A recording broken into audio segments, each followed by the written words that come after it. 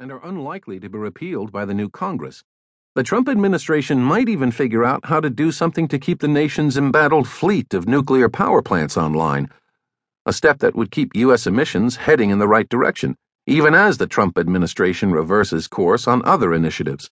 The reality is that the trajectory of emissions is unlikely to differ significantly under a Trump administration from what it would have been under a Hillary Clinton administration. That, however, is not much comfort, given the not insignificant long-term risks posed by climate change and how unwilling the world seems to do anything to significantly mitigate those risks. The situation should prompt some reconsideration of what a plausible path forward might look like, and how the politics of climate, energy, and the environment might be reconfigured in ways that could offer both more successful policy outcomes and a more robust and sustainable political consensus for action. A climate reset. The necessary reset of U.S. climate policy and politics will need to start by properly valuing the low-carbon assets we have today.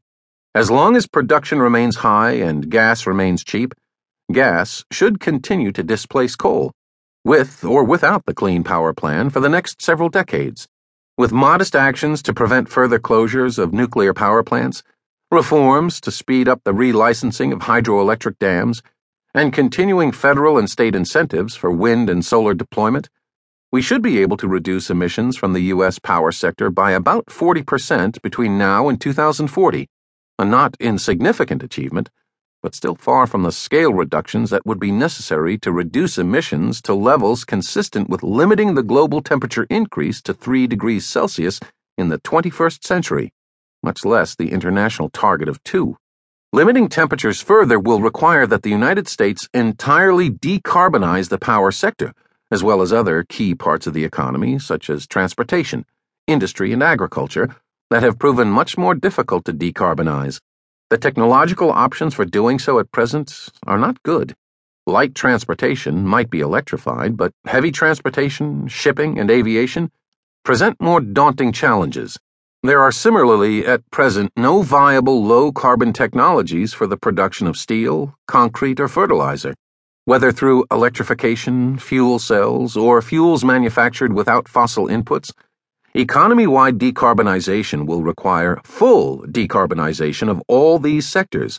Neither conventional nuclear nor wind and solar offer particularly plausible solutions to do so today. Even in the power sector, the United States and most other developed countries have mostly stopped building nuclear power plants. Demand for nuclear power is growing slowly. Public fears of nuclear accidents and radiation are vastly out of step with the actual risk, and liberalized electricity markets have undermined the kind of long-term planning that a cost-effective build-out of large conventional nuclear power plants requires. In contrast, wind and solar have been growing at a rapid rate from a tiny base over the last decade, but wind and solar installation around the world has reliably stalled as their share has approached about 20% of electrical grids. At that point, sometimes intermittent wind and solar will generate nearly all the grid's electricity needs, and sometimes none at all. So the costs of dealing with high penetrations of variable, renewable energy sources start to become prohibitive. In the face of such challenges, climate advocates have engaged in one version or another of magical thinking.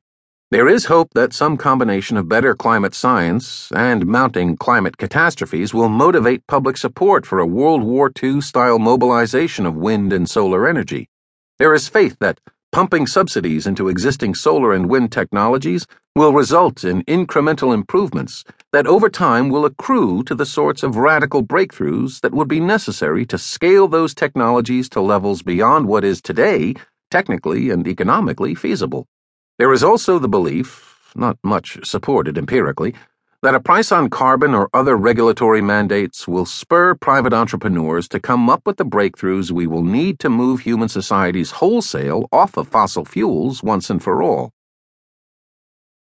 The nuclear option. Given the scale of what would be necessary to have much impact on the global climate, some level of magical thinking may be unavoidable. One way or another, the world will need to develop and deploy technologies that don't yet exist on a massive and unprecedented scale. But there is one other possibility that hasn't much been on the table.